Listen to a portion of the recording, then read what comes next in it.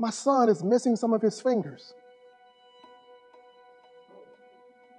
Yep, that was my mom a few years ago. Now you say to yourself, why did the black guy with the pink shirt on and purple bow tie come out here and just pop some fingers on us like that? Well, first of all, this is all that I have. Number two, I want you to realize that for years, this finger mess was the thing that stopped my success. You see, guys, I remember in the 9th grade, I saw this fine girl in school. And so, guys, you know how we do when we step to a young lady. You gotta have that little swag, you know. Bam, bam. And I was like, excuse me, miss, what's your name? Hello, my name is Candace. She was like, hold up, wait a minute. What is wrong with your fingers? Ooh, I can't do it. You have the cooties. Ta-ta.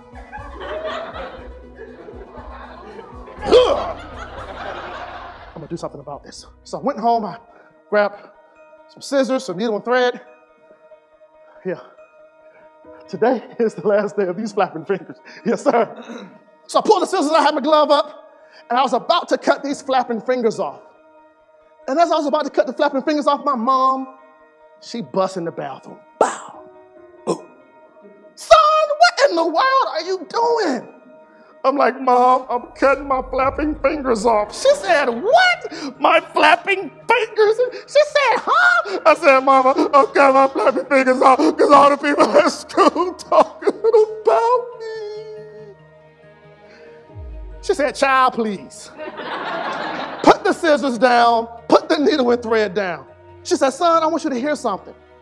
Don't you ever forget it.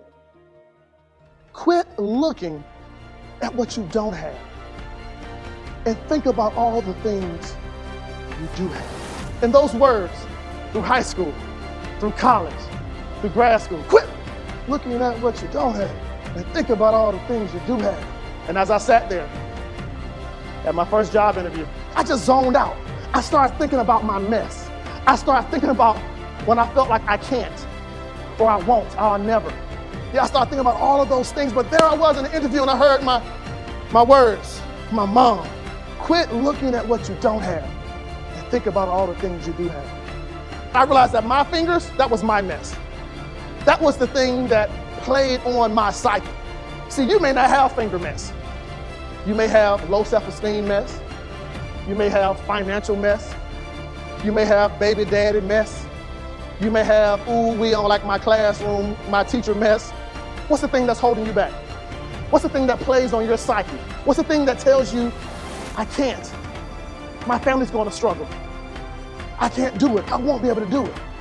But here's the thing I want you to realize today, that if you're ever going to play your A game in school, if you're ever going to play your A game in life, that you have to get over your mess. Right now, I don't care what you think. I'm the coolest guy with 7.25 fingers. Yes. Yes. You know, honestly, nobody is thinking about your mess but you. And for years, my mess was bothering me. And you know what, young people? It stops today. I want you to think about the things that's holding you back from being your best. You see, I don't believe that you should be the best in life, but I'm encouraging you to be your best. And the only way you can be your best is if you get over your mess.